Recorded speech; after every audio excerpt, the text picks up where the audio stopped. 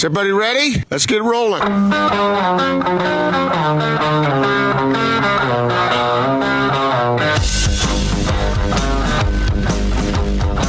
This is The Big Show on 97.5 1280 The Zone and The Zone Sports Network.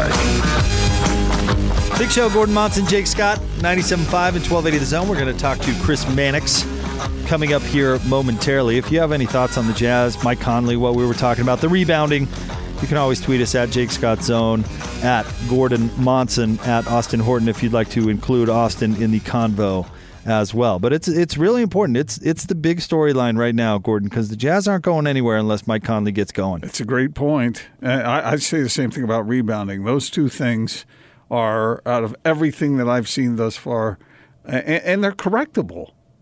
I guess that's the good news. Right. But how and when? You know, Gordon, this has gotten me thinking, how can I make you more comfortable on the Big Show? How can I be a good floor mate for you? What can I do to make you feel more comfortable? Catering the show wouldn't be a bad way to go. We're going to the food cart. I don't know, Austin. Let's think about this. Let's take advantage of this opportunity here. What can Jake do to make us more comfortable? It goes for Austin. That goes for Lloyd. I want to be a good floor mate. I want to make sure that my teammates are comfortable and able to succeed. That's my goal. Well, that's a noble goal. So you let me know. Just the fact that you want that tells me a lot about you that I already knew. But, you're very good at making people comfortable.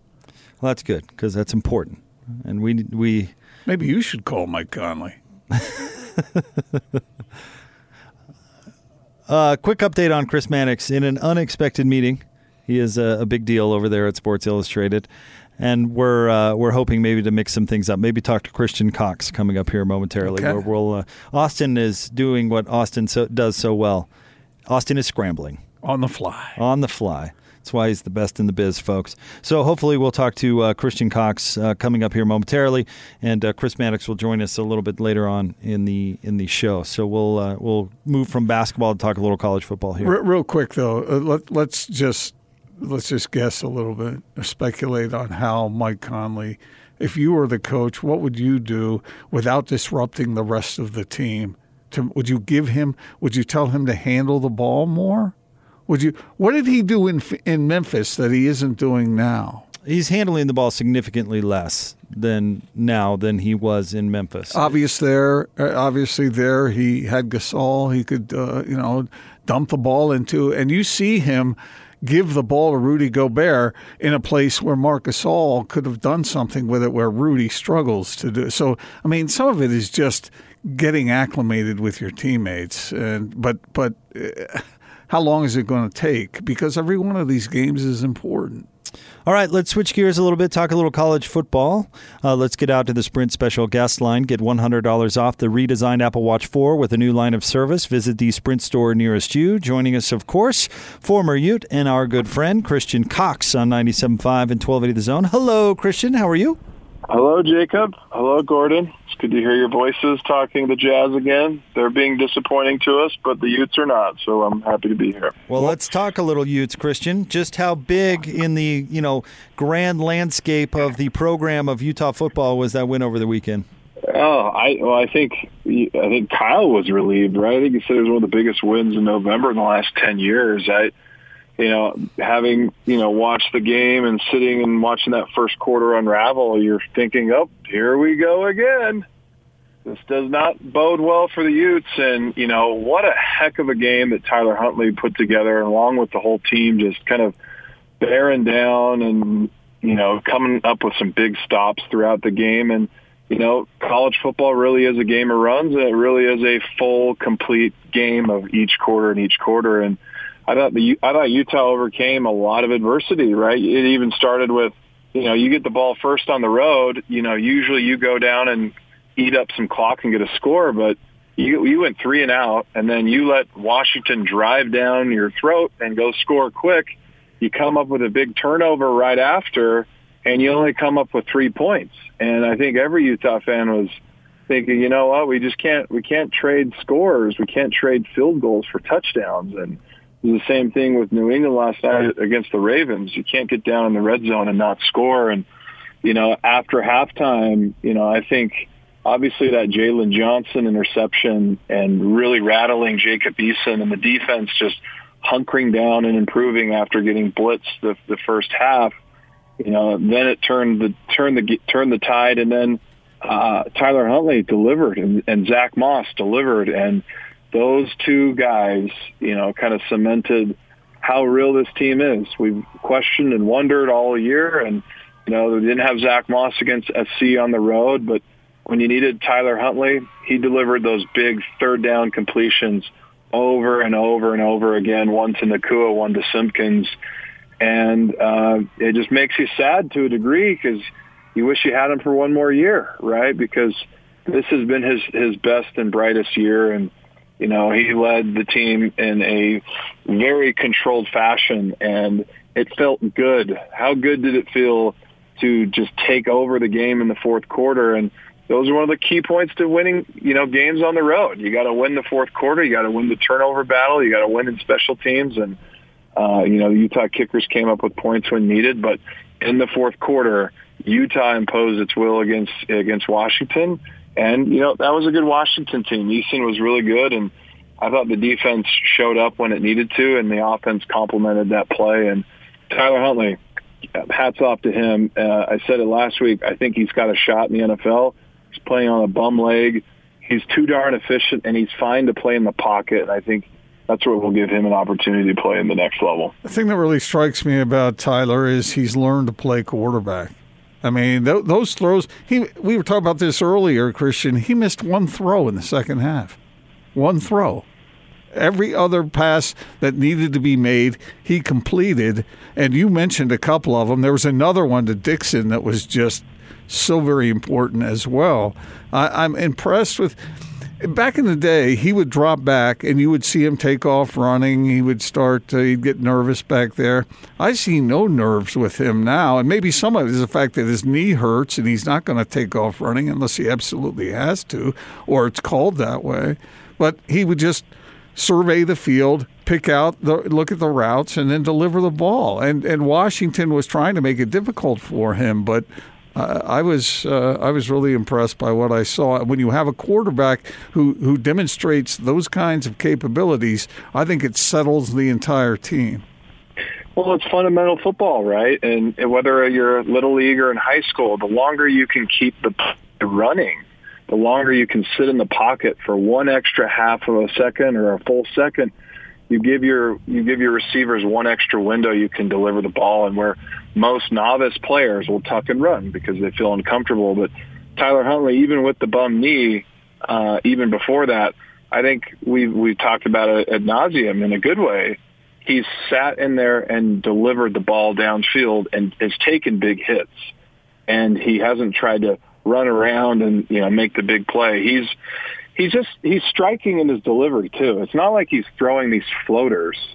You watch how tight his spiral is, and you watch how he throws the ball downhill and downfield. It's impressive. And for him to make the jump in just really a year, I think we talked about this before, but as progression happens, for a true player to progress and have a quality coach that helps him progress, it becomes exponential between your sophomore to then your junior year to then your senior year. We talked about it being kind of like a spotlight versus just a flashlight. He sees the full game. He understands the full game. Added on top of that, Andy Ludwig's play calls and his scheme is a scheme, right? They have an identity. This Utah offense has a very clear identity where in years past, you were wondering what the offense was at times, right? And Tyler Huntley is at the helm of it. And then it doesn't hurt that you have one of the best backs in the league who was getting owned because the offensive line wasn't creating lanes in the first half, but just kept sticking to the game plan and wore down Washington's defensive line and was getting up into the next level in the second half. That can't go unnoticed and unsaid how well Andy did to stick with the play calling. And people forget that little speed option play. Brian Johnson used to run that all the time. And he'd pitch it to either Darrell Mack or Matt Asiata, or he'd just keep it. and timely third down conversions. It just gets excited to be a Utah fan, because where in years past, in the last decade, it's, Utah, could only win the games that they're underdogs, and they're performing at the highest level and living up to the expectation when needed to, and getting a win against Washington is a huge relief. And, the bye couldn't have come at a better time. And I think for Utah, you get these guys healed up. You get Tyler Huntley some time away to get his knee right, and you have these 3 last games. You take care of business, and what a showdown! What a showdown if it is against Oregon, and if Utah takes care of business. What an actual fun Pac-12 championship. Had a little different flavor than it did last year. One other thing about Huntley, guys, is that he averaged 11.8 yards per attempt.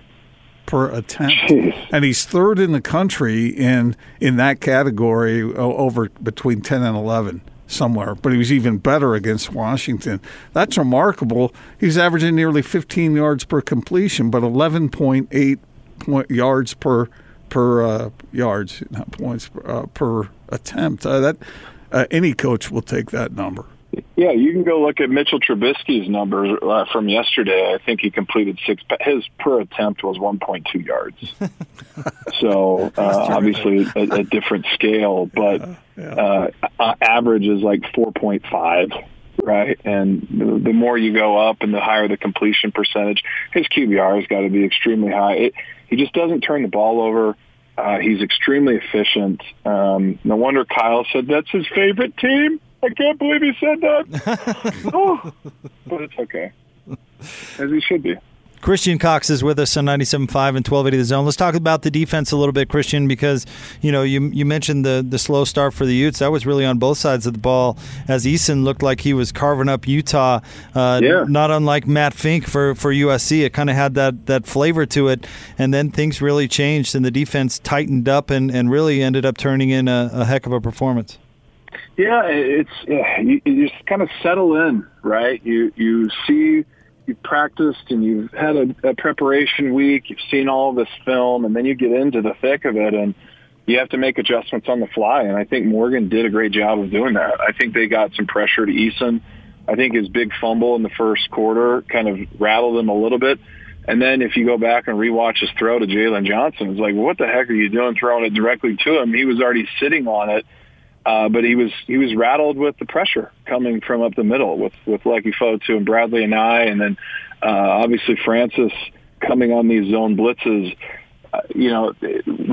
What Morgan has dialed up. He brings these zone blitzes. He brings these linebacker crosses, if you will. You see him and Lloyd, Francis Bernard and Lloyd will do this cross up, and then sometimes the safety will bear down in between that. And I think the physicality of the D-line, the front seven, is what opens it up for the back end. And it's a complementary team. And I think we mentioned this before.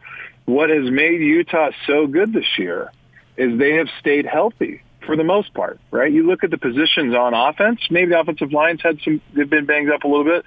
But on defense, they've really had continuity the entire way across.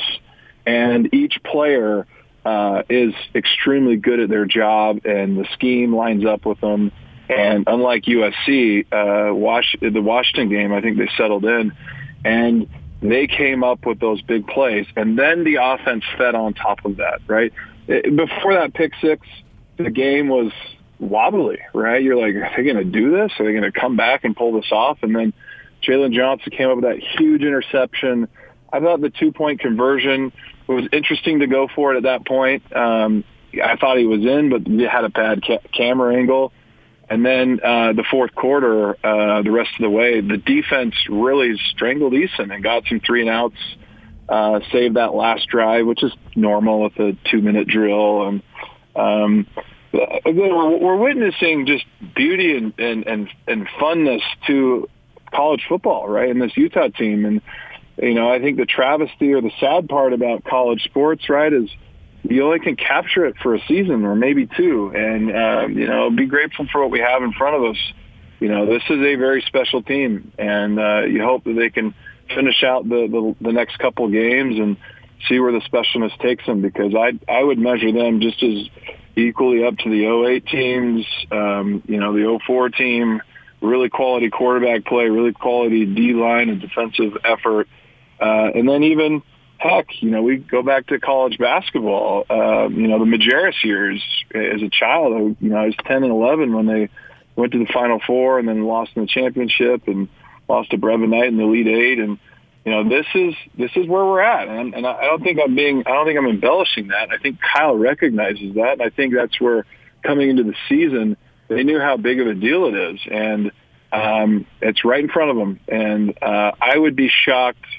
I would be willing to place a bet with Vegas that that they would, lose one of these upcoming 3 games, and they know what's at the end of this, and that's why they're going to take care of each one at a time. Did you just say, Christian, that you were 10 or 11 when the Utes were going to the Final Four?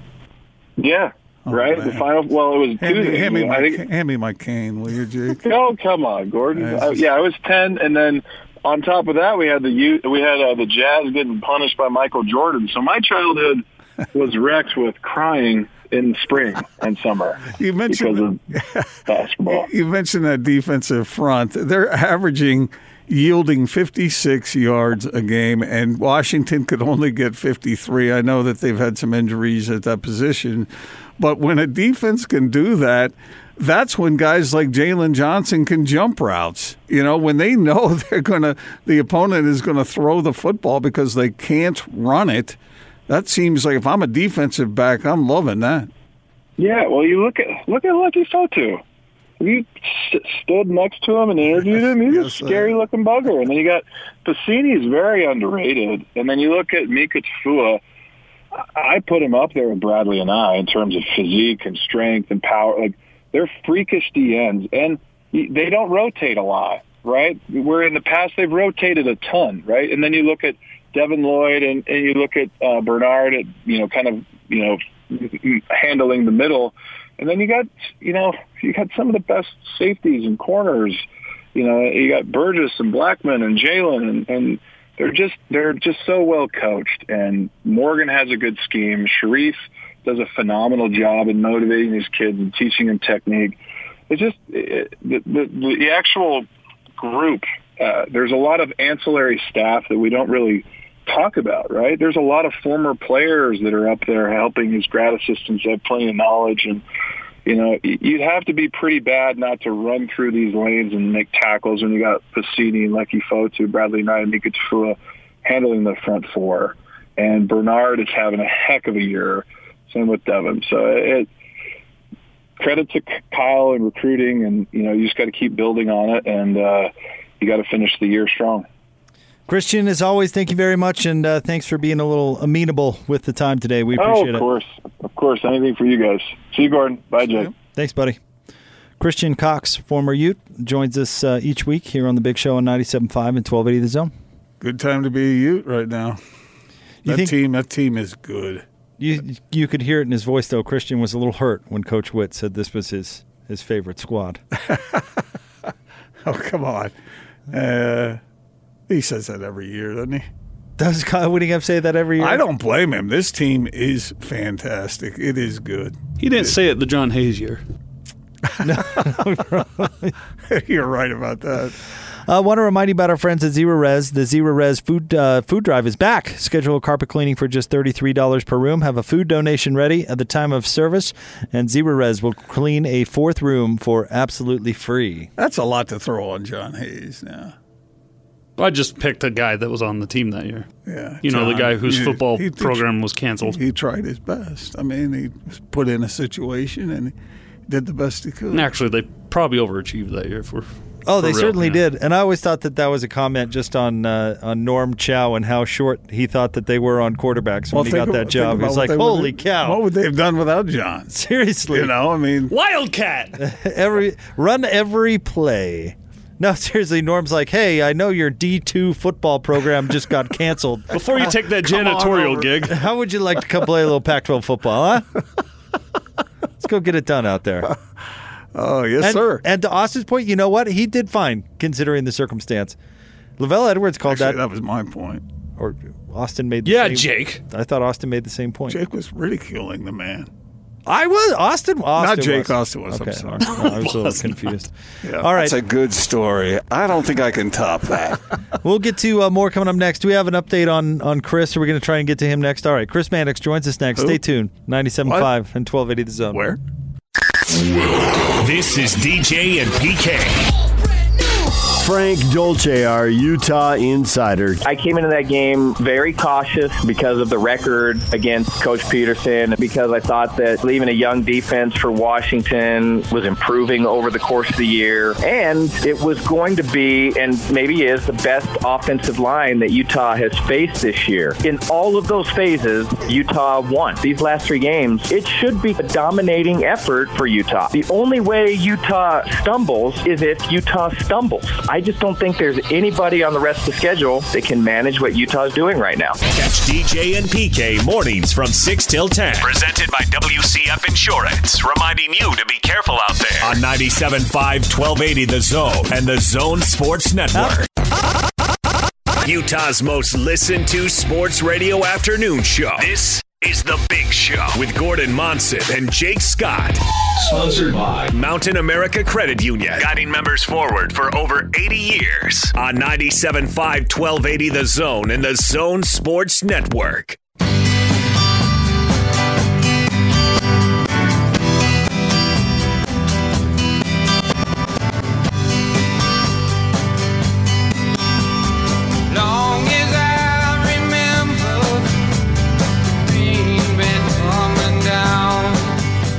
Big Show, Gordon Monson, Jake Scott, 97.5 and 1280 The Zone. It's time for your NBA Daily Assist, brought to you by our good friends at Lee's Heating and Air. Austin, hit it. It's time for your NBA Daily Assist. Now, here's Chris Mannix on 97.5, 1280 The Zone and The Zone Sports Network. Joining us now, he makes the magic happen at Sports Illustrated. Let's get out to the Sprint special guest line. Sprint is the network built for unlimited with great deals or on great devices every day. Visit the Sprint store nearest you. He is Chris Mannix with us on our NBA Daily Assist. Hi, Chris. How are you today? What's going on, guys? Hey, big topic conversation around here, Chris, of course, is Mike Conley struggled thus far outside of kind of a half against the Clippers last week, but off to a slow start so far with the Jazz, and kind of the big theme around here is making him more comfortable. But can you talk about what's going on with Mike and what you expect going forward?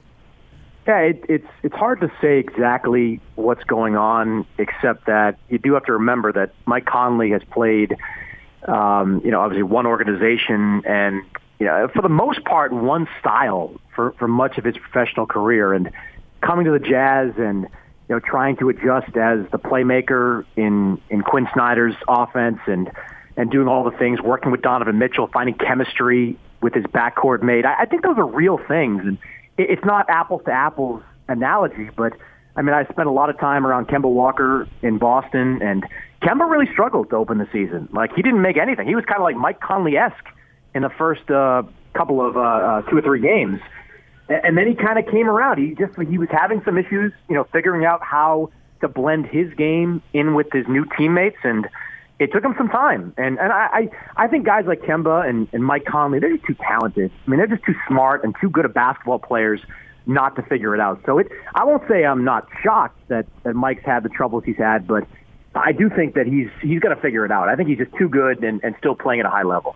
Another issue, Chris, with the Jazz has been rebounding, defensive rebounding. They've been allowing opponents in their last 2 games to beat them on the opponent's offensive glass.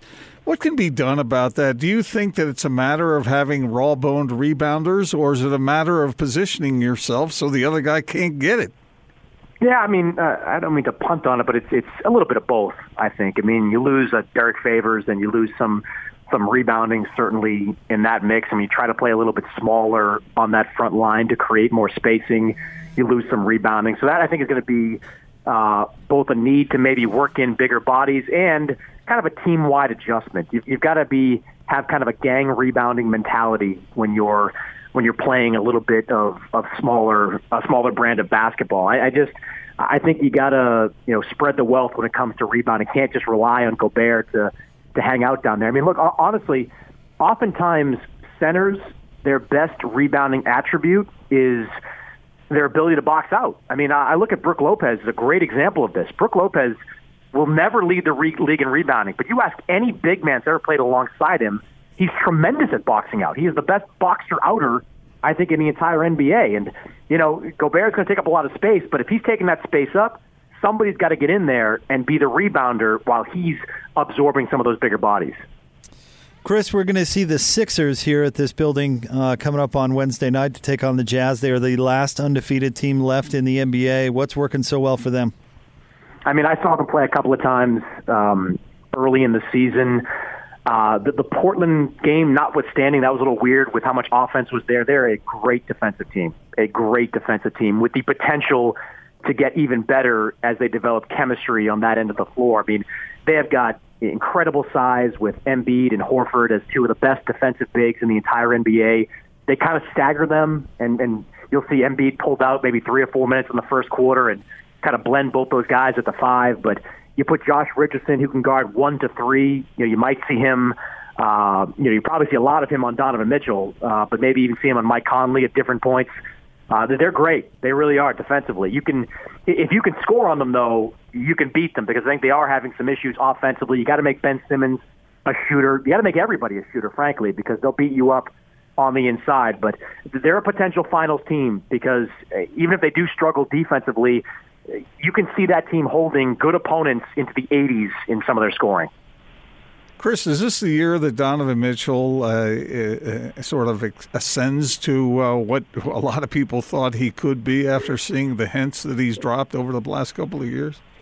Yeah, I mean, you hope so. I mean, I think he's certainly got the potential and the talent to do it. And I think as Mike Conley comes along, you'll see Donovan Mitchell come along. I think it's got to have an effect on Donovan to not have your point guard struggling as mightily as Mike has. But I think once Mike gets into a rhythm, it'll have a positive effect on Donovan. And there's nothing I've seen, in the first couple of years that doesn't make me fully believe that Donovan Mitchell is going to, emerge as a star. I mean, the only thing that trips you up was when you saw his actual height in the preseason. And I think he lost 2 inches there, but we all kind of knew what he was height-wise anyway. But I think Conley's the perfect kind of sidekick for Donovan. He's just he's a shooter when he's on. Yeah, he's a creator. He's unselfish. I mean, I think that's going to turn out to be a terrific relationship.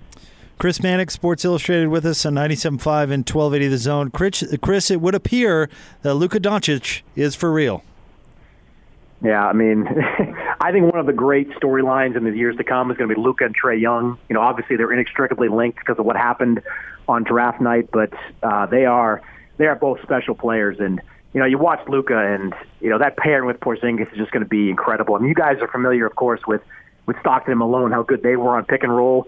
Like Luka and Porzingis is Stockton and Malone, like this generation. And what I mean by that is, instead of just rolling the way Carl did, you got Porzingis who can pop the 3-point line, Luka who can score it from different angles. That is a lethal pick and roll combination. So I'm excited to see what Luka does. I think he has MVP potential. I really do, and I think he can really be a special player. Chris, Steph Curry gets hurt, breaks that hand. Boy, what do you do if you're the Warriors? What do you think's going to happen with this team as the year unfolds? Yeah, I guess it's how long is Steph out? I mean, the initial prognosis, I guess, is 3 months, so that puts you, into late February at that point. And it seems more likely than not that Klay Thompson's not going to play this year. So if it turns out Steph is still kind of battling to come back, maybe it's sit him down for the rest of the year and make this sort of a redshirt year for all these guys. They certainly could use it rest-wise. I mean, they've had a long run of seasons, and maybe they need a bit of a break. But I think that it's going to be – there's no avoiding the lottery. It's the question of where they fall in the lottery. And, look, it could be a blessing in disguise if you're Golden State because, for the next few years, you've got Steph, you've got Klay, you've got Draymond Green, you got D'Angelo Russell you can also flip for something else. And then maybe you get yourself another high lottery pick that all of a sudden you plug a big hole that you have, and you can make a run at the finals as early as next year. So, it's going to be a tough year for them. There's no avoiding it, but it could turn out in 2020 and beyond that they found a way to a long-term success. Chris, you look at the top of the Western Conference standings. You've got Minnesota at 4-1 over there in the East. You have Miami at 5-1. Who's been the biggest surprise from a positive standpoint? Oh, Miami is, I think, for sure. Because of the contributions they're getting. I mean, I couldn't have picked Kendrick Nunn out of a lineup as recently as 2 weeks ago, and all of a sudden he's out there making shots and looking like a real find for them. He's like Hassan Whiteside 2.0, sort of the G Leaguer vagabond that has turned out to be a player in that Miami developmental system. This is why Miami always believes that you give them talent, they will maximize talent. They have just constantly believed that their player development system is as good or better than anybody in the league. So I'm not surprised they're able to find another diamond in the rough. And I don't know what their ceiling is. I mean, I still think, Tyler Herro, excellent young player, going to turn into a guy that can be a long-term starter in this league. But they're still one star short from making a run, I think, in the East. I'm not at all surprised by what I've seen from Minnesota. I mean, the Andrew Wiggins stuff has been better than expected, but Ryan Saunders is an excellent coach, and I have long praised Quinn Snyder on your show over the years. I think Ryan Saunders is cut out of that Quinn Snyder cloth. I think he's another young coach who's incredibly smart, who obviously has the background of having his father being a longtime NBA coach. I think he's the right fit for that group. They bought into what he did at the end of last year, and now they've kind of picked up in a way where they left off. So I think they've got staying power in the playoff mix. Minnesota does. Speaking of great coaches, and by the way, I'm a big believer in a difference a coach can make. Obviously, here the great coaches always say, "Well, you got to have players." I get that, but you mentioned the Heat. Spoelstra, this guy really can coach, can he? He's got to be one of the best coaches in the league. Oh, if he's not the best coach, he's top 3 at worst. I mean, you can throw Popovich and Doc Rivers, maybe one or two other guys into that mix, but Spoelstra's excellent, and he does it just by, preaching discipline, excellent play calling, and just working hard every single day. I mean, they have rules in Miami. You have to be a certain level of condition if you want to play for them, and if you're not, you're going to get tossed on the inactive list and told to stay back in South Beach and run. That's just kind of what they do there, and it's consistent.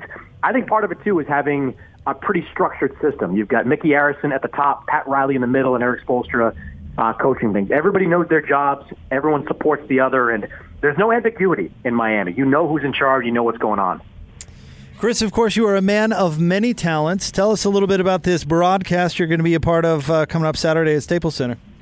It's fun. I mean, it's a fight headlined by 2 YouTube stars, KSI and Logan Paul, who are very popular in that community. So you've got 2 guys squaring off at Staples Center. They fought a fight in the amateur ranks over in London a year ago. If you haven't seen it, they just blasted away at each other for 6 rounds. And now you have them moving into the pro ranks as pro fighters. They're losing the headgear.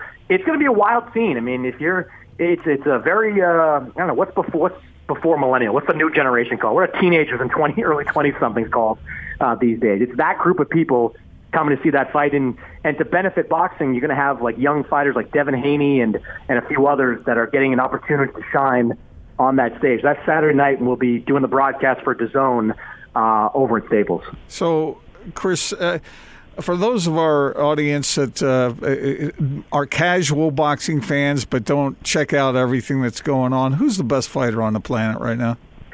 I maintain it's Canelo Alvarez. I was calling his fight on Saturday for DAZN against Sergey Kovalev. He moved up 2 weight classes and knocked out Kovalev in the 11th round of that fight. I don't know that Canelo is necessarily the most talented fighter in the world. You've got Vasily Lomachenko, who is a 2-time Olympic gold medalist. You've got Terrence Crawford, who is a terrific fighter at 147 pounds.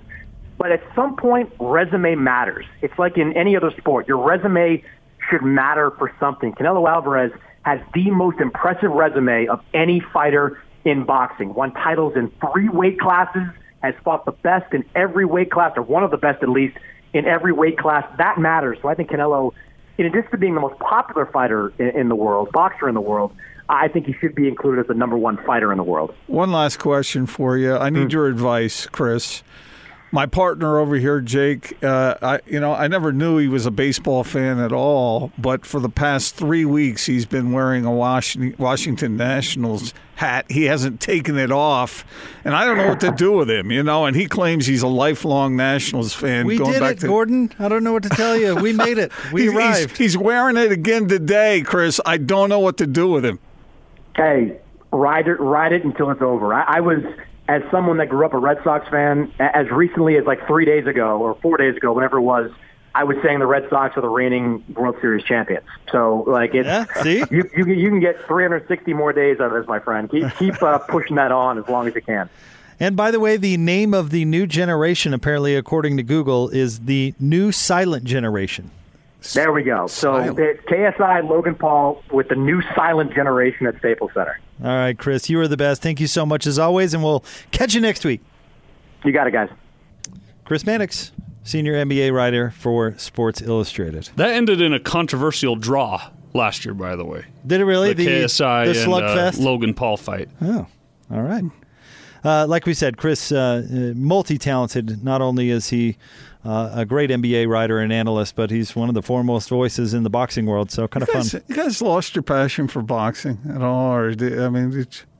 I had mild interest in boxing at best. I had a speed bag as a kid, Jake. Did you? Let me tell you about that. Well, before you can get your story out. Okay, that's what's coming, isn't it? No. Not You're at all. dying to talk no, about it. I'm not. Go ahead. I am not. The thought didn't even cross my mind. I get the fickle finger of fate pointed right at me. Okay, here. let me set this off. Gordon, at any point in your existence, were you a boxing fan or into boxing? I was. Over the weekend. I had a speed bag when I was a kid. Wasn't going to bring it up. No? Was not going to do it. Huh? My son-in-law is a big boxing fan. He loves it. We've heard this story 100 times. Let's move on. I didn't bring up the speed bag. I didn't bring it up. I didn't say one word about it. Did you grow up with any boxing-related equipment, Gordon? You were just wondering? I just want to know. I had a speed bag when I was a kid. I did like that thing. Yeah, there it is. It was fun.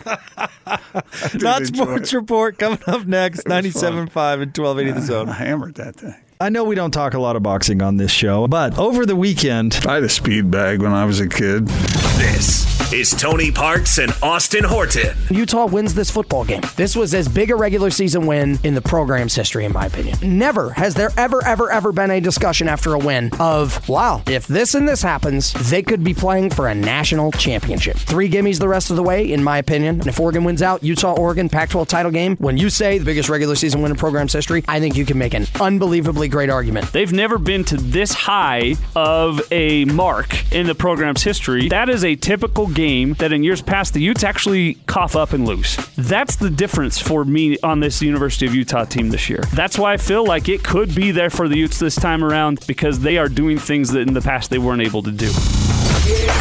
Tony Parks and Austin Horton. Weekdays from 10 to noon on 97.5, 1280 The Zone and The Zone Sports Network.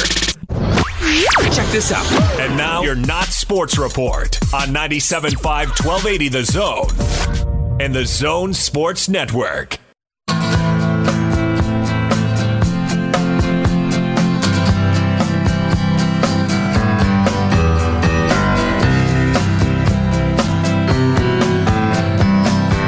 Someone told me long ago there's a calm before the storm. I know it's been coming for some time. Big Show, Gordon Monson, Jake Scott. Time to get a winner for the Chevy Strong Play of the Game. Be caller 12 right now, 855-340-ZONE. Correctly identify the Chevy Strong Play of the Game, announced by DJ and PK this morning at 8:50, and you'll win a Zone prize pack. It's the Chevy Strong Play of the Game, brought to you by your Rocky Mountain Chevy dealers. Time for the Not Sports Report. Gordon, it's brought to you by the LHM Used Car Supermarket. Over 1,000 used vehicles in inventory. Shop online, LHMUsedCars.com. Where are we going today? We're going to Sydney, Australia. Down under. Yes, we are. Okay. Now, look, I am not judging here. As somebody might say, as they're about to go ahead and judge. I'm not going to judge. But I'm not going to judge. Because I think you live your life, you live it the way that you think is best, and you move forward. Okay? Okay. All right, that said. That's another, that's a fancy butt. Where are you? With all due respect. Something that we've brought up on this show before during this particular segment, tattoos. Now, Jake, how do you feel about tats? I don't have one myself, but, to each his own. Do you have any, like if Naz came home and said, look at this tat I got, how would you feel? She has a tattoo that she got before. Do you like it? We met. Yeah, it's fine. That's the wrong answer, Jake. That's the wrong answer. How is that the wrong answer? You're supposed to say, yeah, I like it. I like it. It's fine. Okay. It's on the inside of her wrist. It's nice. Oh, all right. All right. Well, let me tell you about Amber Luke. Okay. She, it's her goal pretty much to have her whole body tattooed one way or another. Okay. From top to bottom. And quite literally. And she went in for a procedure to have her eyes tattooed. Sounds like that would hurt a lot. Well, it did. She's 24 years old. She calls herself the Blue Eyes White Dragon. She underwent a 40-minute procedure to have her eyes turned blue. I'm not talking about the pupil part. I'm talking about the white of the eye is now blue. I'll show you a picture. There she is. They're blue, all right. They're blue. They're bluer than blue. And apparently, when the procedure was being done, this is the way she described what happened. I can't even begin to describe to you what the feeling was like. The best thing I can give you is once the eyeball was penetrated with the ink, it felt like the tattoo artist grabbed 10 shards of glass and rubbed it in my eye. That doesn't sound pleasant. It was very intense and very painful. My eyes got held open while a syringe was injected into my eye 4 times per eye. If your eyeball procedure's done correctly, you're not supposed to go blind at all. I was blind for 3 weeks. That was pretty brutal. That's disconcerting. Or you're not sure if it's going to come back or not? I mean, okay, like I'm not judging. But if I were to give advice to somebody is don't let anybody stick a needle in your eye to inject ink into it.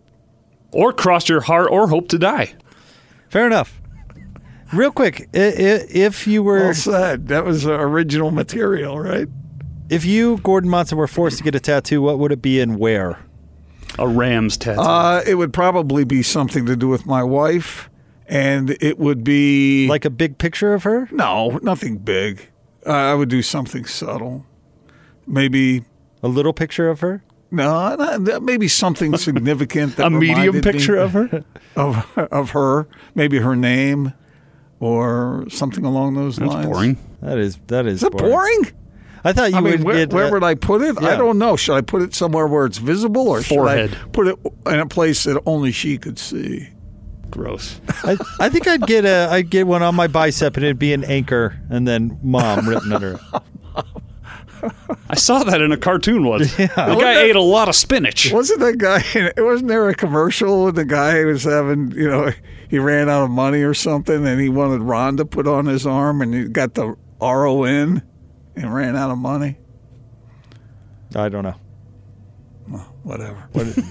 Maybe he wanted Ron there. He wanted Rhonda. I thought we weren't going to judge here. We're not judging. But all I'm telling you is that this has gotten out of hand, Jake. It's a lot of tattoos. Yeah. All right. No, anyway, to each his own. Stay tuned. Kristen Kenny joins the show coming up next, 97.5 and 1280 The Zone. This is Hans Olsen and Scotty G. It's what you want. It's a football Friday. Ron McBride and Alema Harrington. So we're playing Cal Berkeley. I mean, we're just kicking their butt. Right? There you go. Good. Good check swing. That was good. Well, yeah, I cleaned up my language. Yeah, nobody believes that, Coach, but good job. So then they said, okay, Ronnieville, you're up. Okay. Yeah. Goes in, throws a pick, right? Oh, hey, Lloyd, you got to dump that. Take that. Wait, I'd rather you say the first word than that one. You just made this declaration to the radio world. You sound like Scotty describing what's on our table. Oh, shoot. There you go. Threw a pick. Yeah, very much better. Catch Hans and Scotty every day from noon to 3. Presented by your Rocky Mountain Chevy dealers on 97.5 1280 The Zone and The Zone Sports Network.